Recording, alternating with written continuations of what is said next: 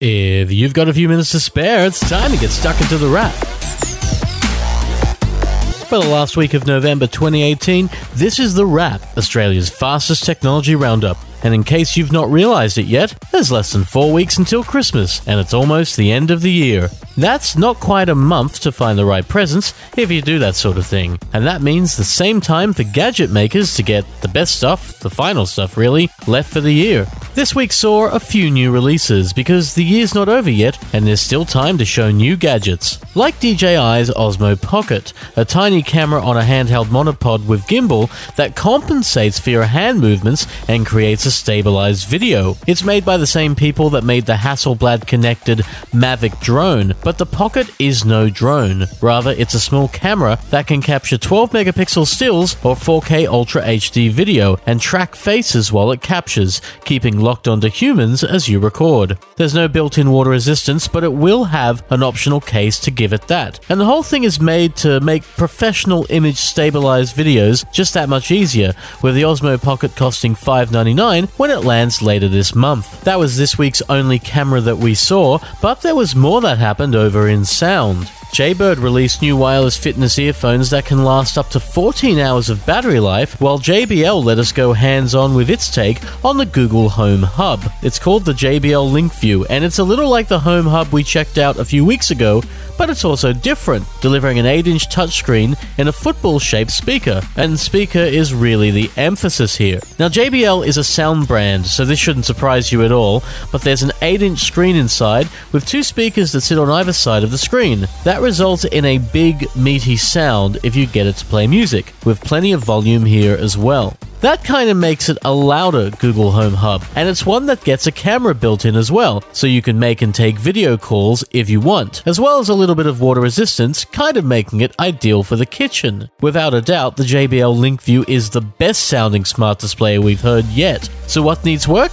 The design, the screen, and the price. Because the design is like a football and lacks that sleek appliance look for the home, while the screen lacks the brightness we're looking for, and the price is just a little steep at $350. It's a great smart display speaker though, and worth checking out if you want a Google Home Hub, but with better sound. And it's not the only thing you might want to check out this week.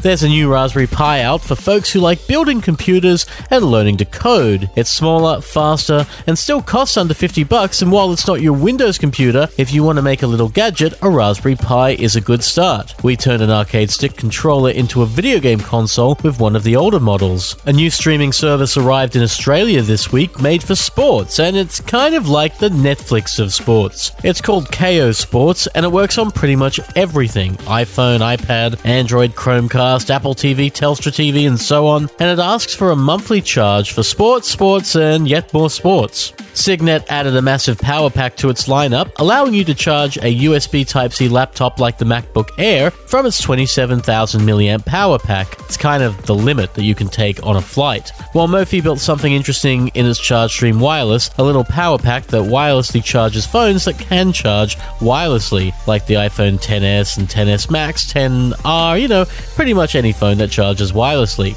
And Netgear now has a new network range extender for its Orbi gear made for outside, because barbecues need Wi-Fi as well. It's not all great though. Some gear still needs some work. Nokia's 5.1, because that's what it's called, the Nokia 5.1, is one of those things, offering a mid-range phone that seems fitting for the $329 price point and yet has a few catches. On the positive side, there's a big 5.5-inch screen in a metal body and a day of life, but the Nokia 5.1 needs better performance and a faster and more capable camera. It feels like it just needs something else to make it work, and if the price dropped, it would make more sense. The thing is, mid-range phones have a lot of options, and some of them seem to nail that package just a little better. The good news is that you don't have to spend a fortune to get a good phone these days, but you may have to read a review or two in order to find the best one for you, or even listen to one. Next week we should have at least one more, possibly alongside some reviews for other things. Find out next week. For now, you've been listening to The Wrap, Australia's fastest technology roundup. The Wrap appears every Friday at Podcast One and Apple Podcasts,